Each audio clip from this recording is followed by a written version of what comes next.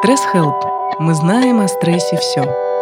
Здравствуйте, меня зовут Саша Разина-Иванова, и вы слушаете подкаст проекта «Стресс Help», в котором мы совместно с экспертами из разных областей психологии и медицины обсуждаем, как поддерживать себя и находить ресурсы в ситуации стресса и изменений.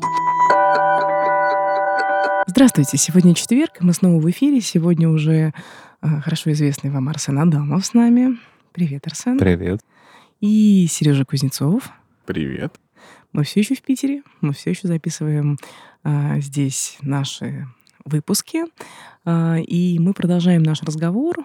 В прошлый раз мы говорили с Сережей о культуре компании, о ценностях компании, а сегодня мы продолжим в каком-то смысле начатый разговор. Я бы хотела поговорить о современном руководителе, вот об образе современного руководителя, потому что как и культуры организации меняются, так и наши представления, например, о том, каким должен быть руководитель, тоже меняются. Я бы хотела как раз с тобой об этом поговорить. Да, тема актуальная прям. Кто такой современный руководитель и каким он должен быть? И я бы еще такой сделала бы вопрос, что такое коучинговый подход? Да, то есть вот об этом бы немножко я тоже хотела поговорить с тобой. Острая тема. Да, и мы сегодня будем будем с Арсеном тебе задавать просто вопросы. Хорошо? Что-то, может быть, будем выбрасывать. Давайте. Ты руководитель вообще? Сам как считаешь? Какой интересный вопрос. Формально нет, но фактически, Ты же был, по факту, да. ты же управлял, да, периодически. Ты как вообще оцениваешь себя? Ты вот соответствуешь образу современного руководителя?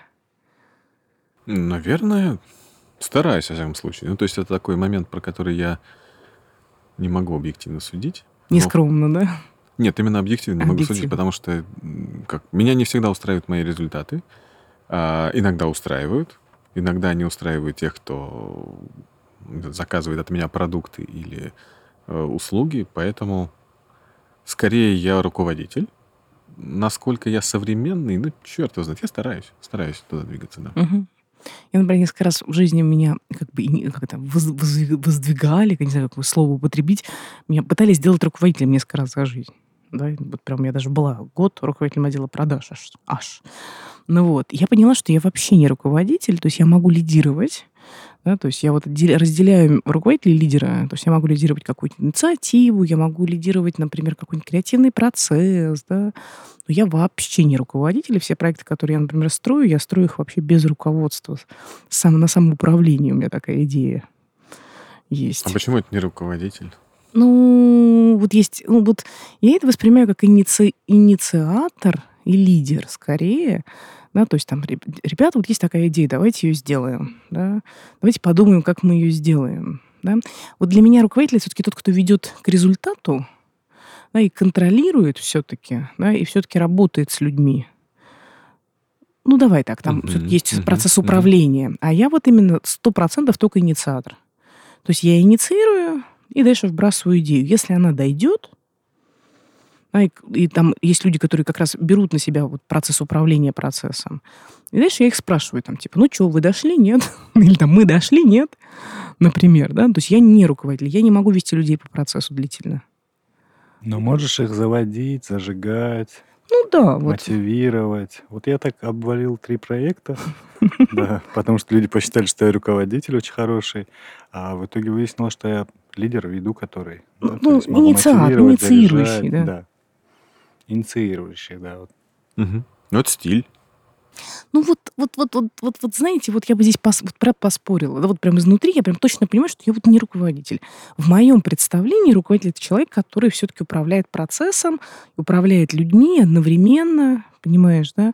Я вот сейчас, у меня был такой длительный проект с компанией Билайн, и я пообщалась, с их 300, наверное, человек через меня прошло за вот полгода. Все были руководители, да, и мы с ними как раз говорили вот идентичности, кто себя воспринимает руководителем, да, на чем строится управление. То есть все равно это вот про некоторую ответственность за то, чтобы другой достиг результата. Наверное, да. Понимаешь, да? Я готова бросить идеи, я не готова нести ответственность за то, чтобы кто-то достиг результата.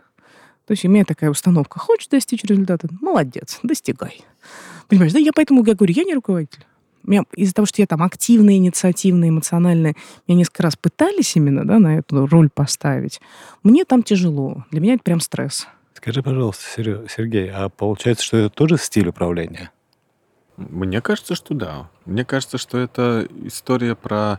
Если вот какими-то классификациями действовать, то это, ну, вот неформальный лидер, Ну, вы все равно который, лидеры, да? ну да, который, может, не является менеджером, которого не назначают менеджером. Ты менеджер группы, там, вот это. Да. Но фактически процесс происходит так, как неформальный лидер его двигает. Может быть, это не расставление KPI или OKR или еще какой-нибудь вот этой вот менеджерской штуки, а это делание так, чтобы оно двигалось куда-то. Это тоже И управление. да, это управление, но все же, да, когда мы говорим о современном руководителе, мы говорим о том, чтобы он, давай так, был и лидером, и менеджером. Это да. Да. И я, например, абсолютно себя объективно оцениваю, да, я понимаю, что я могу научиться и быть менеджером, но да, вот в этой области, там, в области креатива, да, там, я принесу гораздо больше результата пользы, и там будет гораздо меньше для меня напряжения. Потому что есть такая идея еще про вертикальный рост. Да? И вот сейчас я прям всем хочу, Мгм. кто нас слушает, подарить. Это подарок вам от меня. Вы не обязательно должны расти вертикально. Вы можете расти горизонтально. Ну, то есть нет такой идеи, что вот если я суперэксперт, теперь я должна стать обязательно руководителем, да, Суперэксперт. да, суперэкспертов. Не надо. Если вам это не подходит, если вызывает стресс, вызывает напряжение. Ну, то есть, конечно, можно попробовать пойти, но лучше развиваться, например, горизонтально, как я когда-то сделала выбор. То есть я развиваюсь именно вот новые направления, да, скорее для себя открываю. И, кстати, не всегда это рост вверх-то, не всегда рост Ну, руководителей. да, ну, как Особенно правило. вверх наших сейчас плоских структур, это же такой момент. Плоских структур и закрытых зарплат. Менеджер не всегда получает больше, чем тот, кого он менеджер. Так что Да, нормально. кстати, да, особенно, например, у разработчиков. О, Да, то есть менеджер, он там сейчас такой другой немножко. обслуживающий Ну, персонал. если, например, говорить про современный стиль, ну, или про современного руководителя, да, это не в моей компетенции, это больше вот Сережа, он коуч, больше ты, бизнес-тренер, да. А если, например, взять из истории такой пример по поводу того, что мы с тобой сейчас обсуждали, да, например, такая личность, как Генри Форд. Ну, очень многие люди его знают. Это концерн Ford. В свое время, это было очень давно, в прошлом еще веке, он пришел к идее, что чтобы бизнес хорошо шел, чтобы проект хорошо шел, нужно просто купить самых лучших специалистов и оставить Вот, на них. вот это моя идея. Он Вот она просто мне. только нажимал кнопки, собирал специалистов и говорил: хочу, чтобы было вот так. И эти специалисты уже думали, к чему-то шли, А я еще что-то в конце там такая, я делали. вас люблю, красавчики. Да, да. Слушайте, ну хорошо, давайте вернемся. Такой у Но в нас. этом действительно что-то есть. И это как раз конструкция же не про то, что он как-то руководит процессом.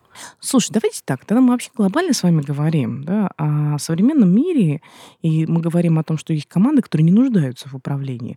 Мы говорим о команде хороших специалистов, сбалансированных личностей, взрослых, зрелых, где я выступаю инициатором коммуникации, понимаете, Ну, да? получается, что руководитель в данном случае выступает в роли регулятора. Ну вот вопрос, да. То есть все-таки давайте я бы тогда разделила так все-таки. Давайте попробуем. Регулятора? Сейчас, подожди. Что ты имел в виду? Менеджер. Менеджер, он менеджерит вот всех этих специалистов. Слушайте, есть другая идея. Подождите, вот давайте сейчас попробуем внести ясность. Давайте начнем с того, что кем управляет этот человек. Начнем с базового. Да? Если у меня там команда молодых специалистов, да, то там от меня требуется, как от руководителя, быть там наставником, учить их, там, сопровождать, контролировать и так далее, и так далее, и так далее. Если у меня команда уже опытных, например, там команда разработчиков, то мне требуется их там, например, поощрять, мотивировать, находить ресурсы для них, да, и я выступаю как руководитель, скорее таким собирателем ресурсов, да, то есть я вот пошла там, например, да, нашла бюджет, там, выбила нам новую роль, да, вот у меня есть прямо такой один знакомый, он находится в статусе генерального директора, управляет командой разработчиков, которые там софт и разрабатывают, и поддерживают. И вот он такой, да, то есть он такой, я пошел к акционерам, да, там, я пошел там, договорился, вот, что нам дали денег. Вот этот человек у меня хотел уйти, я, например, договорился, чтобы его оставить, чтобы ему повысить зарплату, да. То есть он все время ходит и ищет ресурсы. Такая роль у него, да. Например, такая бывает, да. Например, такая роль, да. Есть, например, команды, там, например, креативные, да, и там совершенно другой там стиль управления должен быть, да. То есть, когда мы говорим вообще о руководителе современном, мы говорим в первую очередь о человеке, который достаточно гибкий, и в зависимости от того, кем он управляет, он может эту гибкость проявлять. Ну, то есть это набор компетенций, который позволяет затыкать дырки в компетенциях команды. Ну да, и это первое. А второе, кроме компетенций, которые все-таки тренируются, развиваются, у человека должны быть личностные качества. Вот я считаю, что у меня как раз для того, чтобы быть руководителем, не хватает личностных качеств определенных. Каких, Именно кстати? личностных. Ну, как я это переживаю, то есть это можно называть там, условно, я креативный, или там я там можно вот так это называть. То есть я считаю, что я недостаточно результатоориентирована, да, вот, то есть для меня получить удовольствие от процесса важнее, чем достичь результата. Плюс я не очень ориентированная на деньги сама по себе, по природе своей. Понимаешь, да? И вырубиться просто за бабло в какой-то момент, да, а иногда это надо. Мне прям вообще не интересно, у меня включается сопротивление. Ну вот так я устроена. Я бы сказал, наверное, что, во-первых, ты себе можешь действительно либо сама быть руководителем, у которого будет сотрудник или коллега, партнер, который будет заниматься тем, что ты сейчас описала. Да, это будет взаимодополняющая команда. Да. Да, так и И есть. это, по-моему, означает, что современный руководитель — это такая достаточно размытая функция. То есть это то, что оно... Мы сейчас говорим, на самом деле, про команды, которые для большинства все-таки наших слушателей, скорее всего, являются сказочными. Не факт, не факт. Ну, то есть они есть. Ну, разработчики, Мы с тобой их продажники. видели. Мы с ними работали, Да. мы в них работали и работаем. Но все-таки большинство команд, которые сейчас на рынке есть, они все-таки пока не такие. И мне кажется, именно это приводит к вот этой двоякости понимания, что руководитель вроде как сверху, но вроде как и нет. Ну вот то, что мы сейчас обсуждали, это был такой классический servant-лидер. Вот, слушай, извини, сейчас перебила тебя. Есть такая идея, что у нас меняются ожидания к руководителю бизнеса каждые примерно 10 лет. Есть даже прям в какой-то книге, по-моему, «Великий по собственному выбору» или по собственному желанию. Ну, вот у них там описано, что был вот руководитель в постиндустриальную эпоху, индустриальную эпоху. Индустриальная эпоха — это начальник, который знает, как правильно, обладает абсолютными полномочиями наказывать, поощрять. Его все боятся, понимаешь, да? Такой папа, да, или страшная мама такая, да? Царь, да, хозяин, да. Хозяин, да, понимаете, да? Это вот такой вот образ. И иногда где-то еще можно встретить такое мышление, такие ожидания. Много где. Много. Чем больше компания, тем чаще встречается. Да. Ну, вообще классная такая идея, что руководитель — это тот, кто скажет мне, как мне правильно работать, а если у меня возникнут какие-то проблемы, он все решит. Ну, если у меня возникли проблемы, то это он виноват. Если я что. молодец, то я молодец. Вот, давайте начнем с этого. Собственно, сейчас постиндустриальная эпоха, все-таки вообще у нас информационные технологии, вообще у нас там развитие, и какой-то какой рост, когда он все время вот... Экспоненциальный? Да, вот это слово не выговариваю. Ну, то есть у нас мы растем, развиваемся, все очень быстро происходит. Сейчас кто-нибудь какую-нибудь там ошибку допустил в менеджменте, сотрудникам письмо неправильно отправил. Все, весь Facebook читает это письмо, все это обсуждают.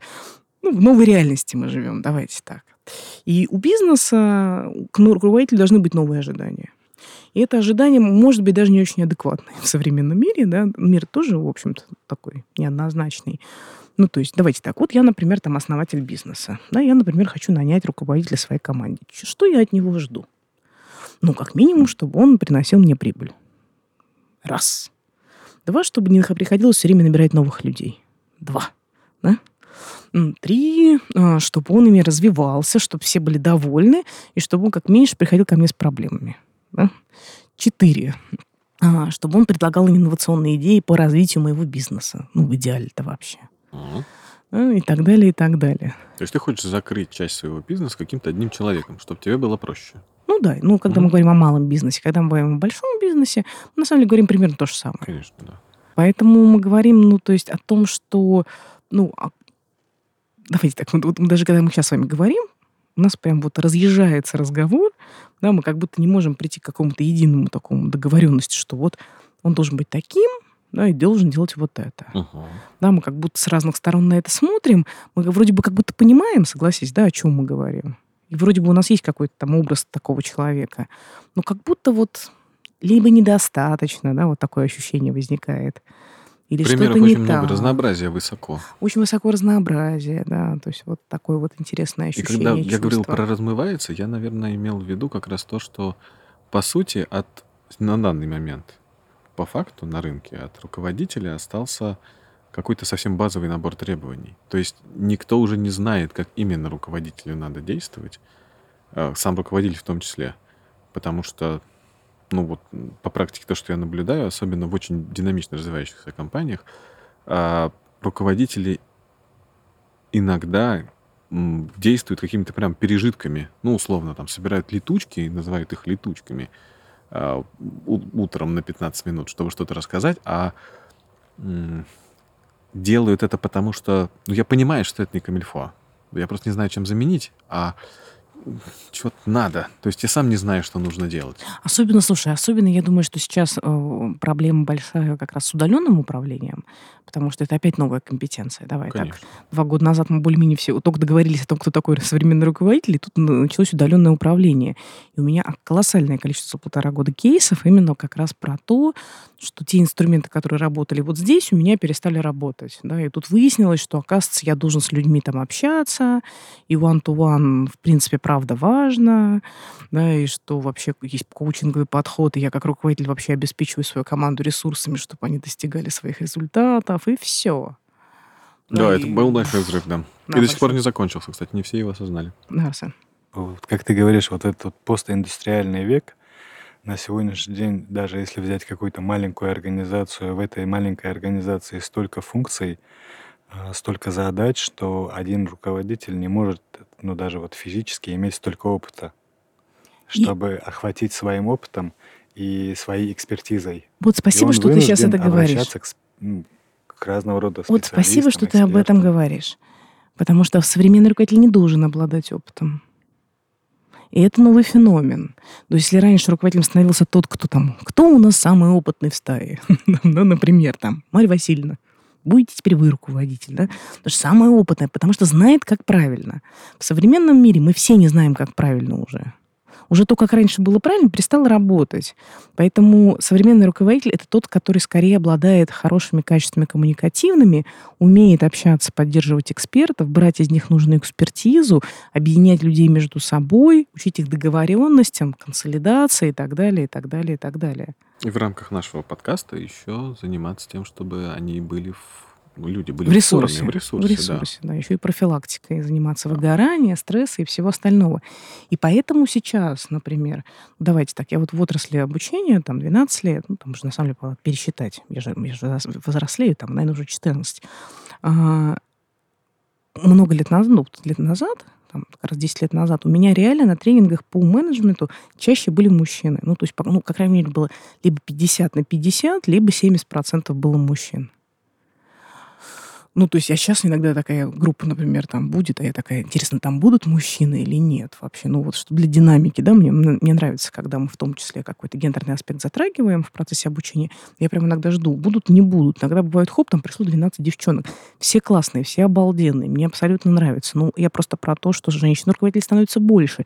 И вообще последнее время-то была такая идея, даже статья была, и прям вот звучала она, да, в интернет-пространстве, про то, что женщина как будто лучший руководитель в современном мире, чем мужчина, потому что женщина изначально, она как бы такая типа более многозадачная.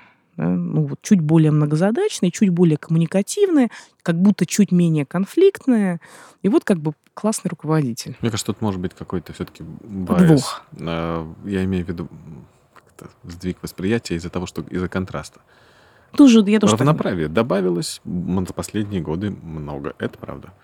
Так, чтобы совсем перекос пошел в другую сторону. Не знаю, в каких компаниях может быть? Ты знаешь, прям есть. Я даже прям знаю, еще знаешь, как бывает так, что вот, например, там топ-топы мужчины, а под ними все женщины. Там middle management. Ну, у меня есть другой У опыт. меня вот есть такой опыт, и Да, причем я да. понимаю, что разный опыт, но я вот про конкретно этот. И я ребятам говорю, возьмите хороших ребят активных. Они говорят, не-не-не, нам с женщинами лучше договариваться, нам комфортнее с женщинами. То есть я ей ставлю задачу, а она дальше уже там идет, разговаривает. И тут недавно тоже общалась с одним основателем своей компании. Тоже компания там очень классная, прикольная, там в топ-5 входит в своей отрасли. И он мне прям говорит, мне нужна мамочка. Я говорю, я тебя сейчас не очень поняла. Он говорит, мне нужна в команду мамочка. Я говорю, очень плохая мамочка. Да, вообще плохая мамочка, да. Они все на меня все время обижаются. Мне нужен кто-то, вот я поставила задачу, а мне нужен кто-то, кто будет вот команде помогать смиряться с этой задачей и работать. Хорошо, что действительно начинается выделение этой роли. Она не очень похожа на роль руководителя, она похожа на часть того, что руководитель... Ну, на роль в команде, вот так.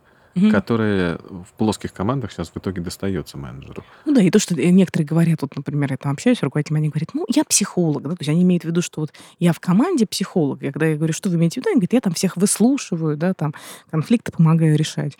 Ну, то есть такая идея о том, кто такой психолог. То есть да. самый софт-скиллованный человек становится на роль руководителя. Ну, да. Ну, в любом случае, мы точно говорим о том, что как раз это то, что вот уходит, да, то есть руководитель не обязательно должен обладать экспертизой, да, первое. Второе, если там 14 лет назад руководители, которые именно учились быть руководителями, на менеджеров, таких людей практически не было у нас в стране. Не было, а сейчас они есть. И сейчас многие ребята поехали, поучились в Англии, кто-то поучился в Америке. И ребята приехали там с каким-то все-таки уже представлением о менеджменте и о том, как правильно и как должно быть. Важно, чтобы это, как правильно, как должно быть, было не устаревшим. Вот в Тут этом тоже, сейчас да, есть тоже затык. проблема. Да. Так, еще что о современном руководителе и вообще вот о... Ну, наверное, я бы еще добавил, что современный руководитель, он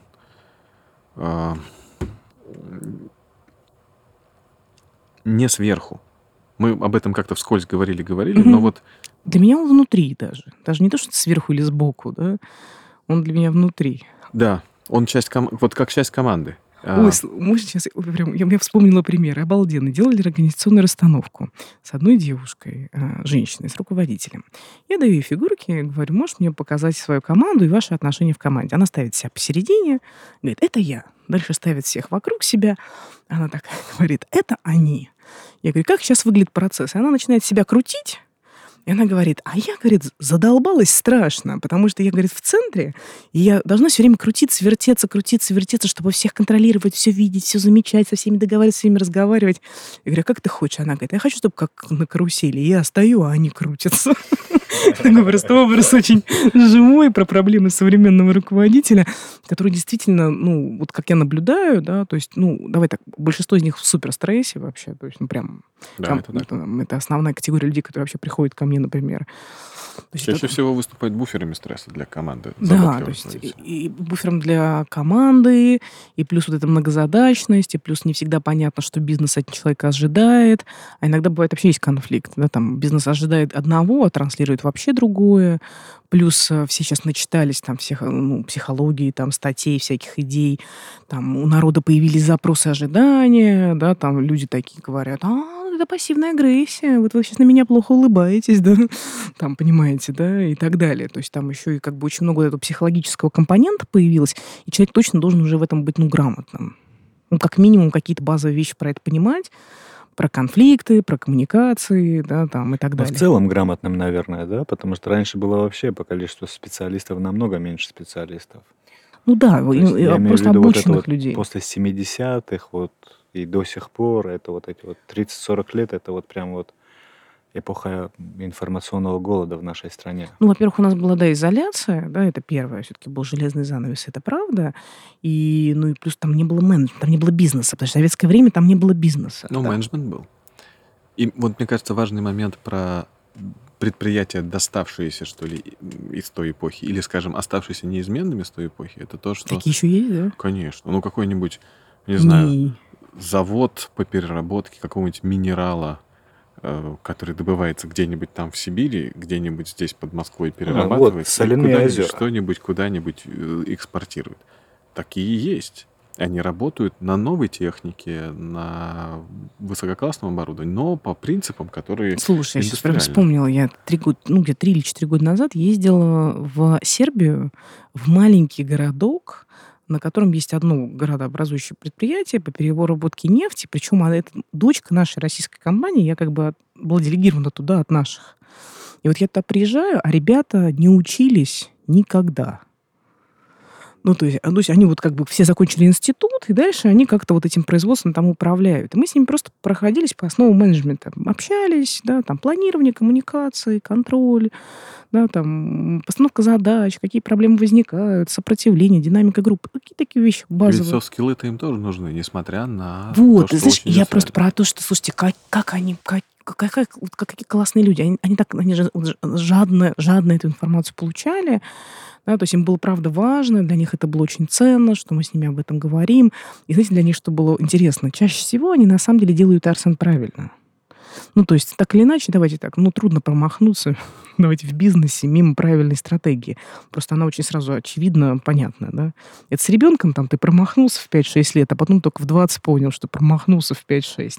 А с бизнесом там все-таки измерения происходят там Ну, там 5-6 лет не постоянные. выжил просто. Понимаешь, Да. да. Поэтому там как бы людям корректируют. И самая частая фраза, которую я слышу, это фраза про радость, когда люди говорят: «О, так я знал, что я делаю правильно». Теперь я понимаю, как это Так это работает. работает. Я вот так делал, да, вот сейчас вы мне сказали, как механизм работает. Спасибо большое. Я, наконец, там расслабился, успокоился. Я понимаю, что я делаю правильные вещи. И у людей уходит это внутреннее напряжение, стресс про то, что человек делает, он не понимает, правильно он делает или неправильно делает. И самое главное, может двинуться дальше, потому что Да, это конечно. вот в этом обдумывании, как мне сделать правильно. Если я поставил точку на том, что уже есть, я могу сделать следующий шаг.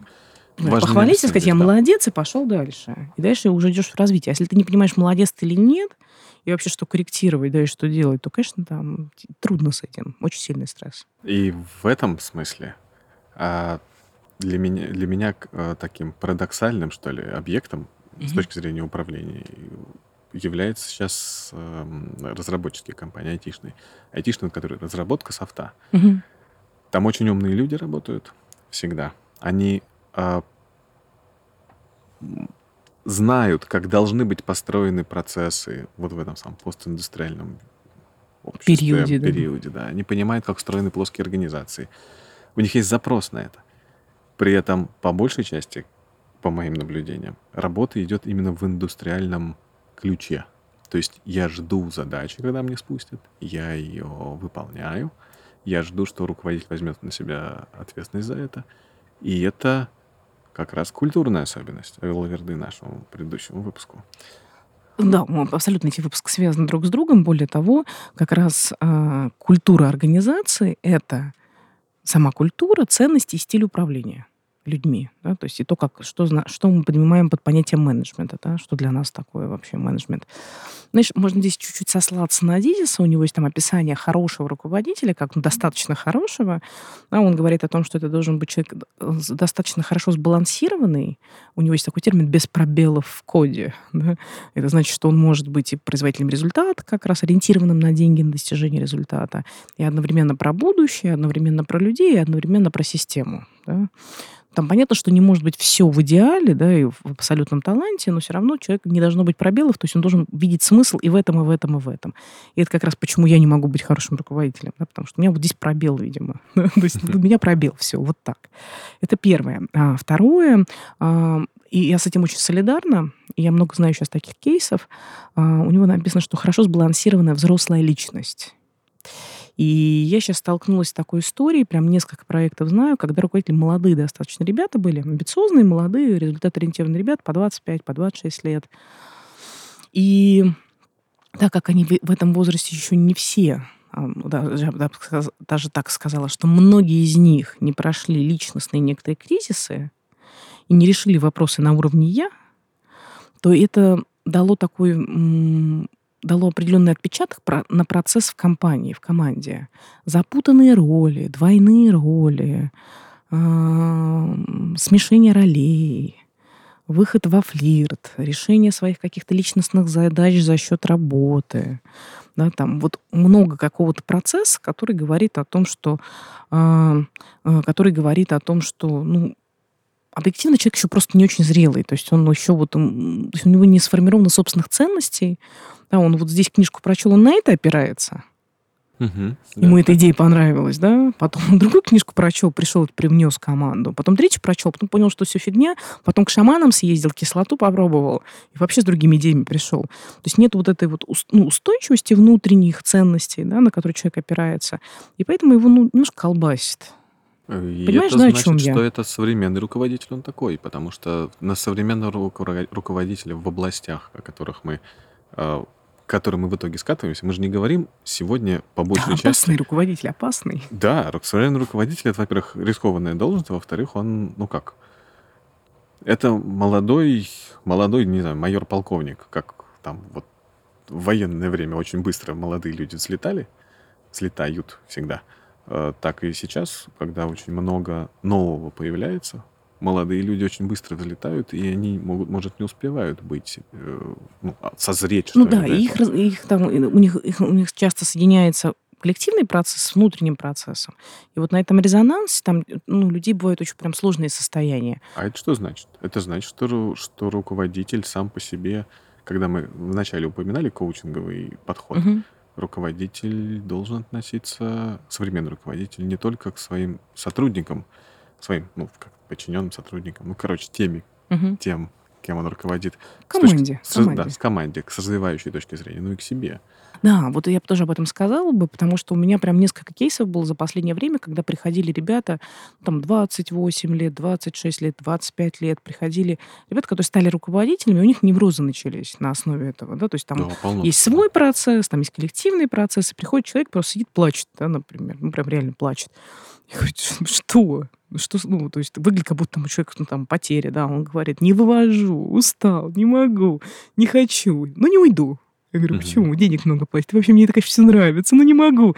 И вот человек находится, он говорит, с одной стороны, нравится, хочу, и интересно, и есть ощущение, что справлюсь, с одной стороны. С другой стороны, очень трудно, очень тяжело, очень непонятно про отношения, про людей.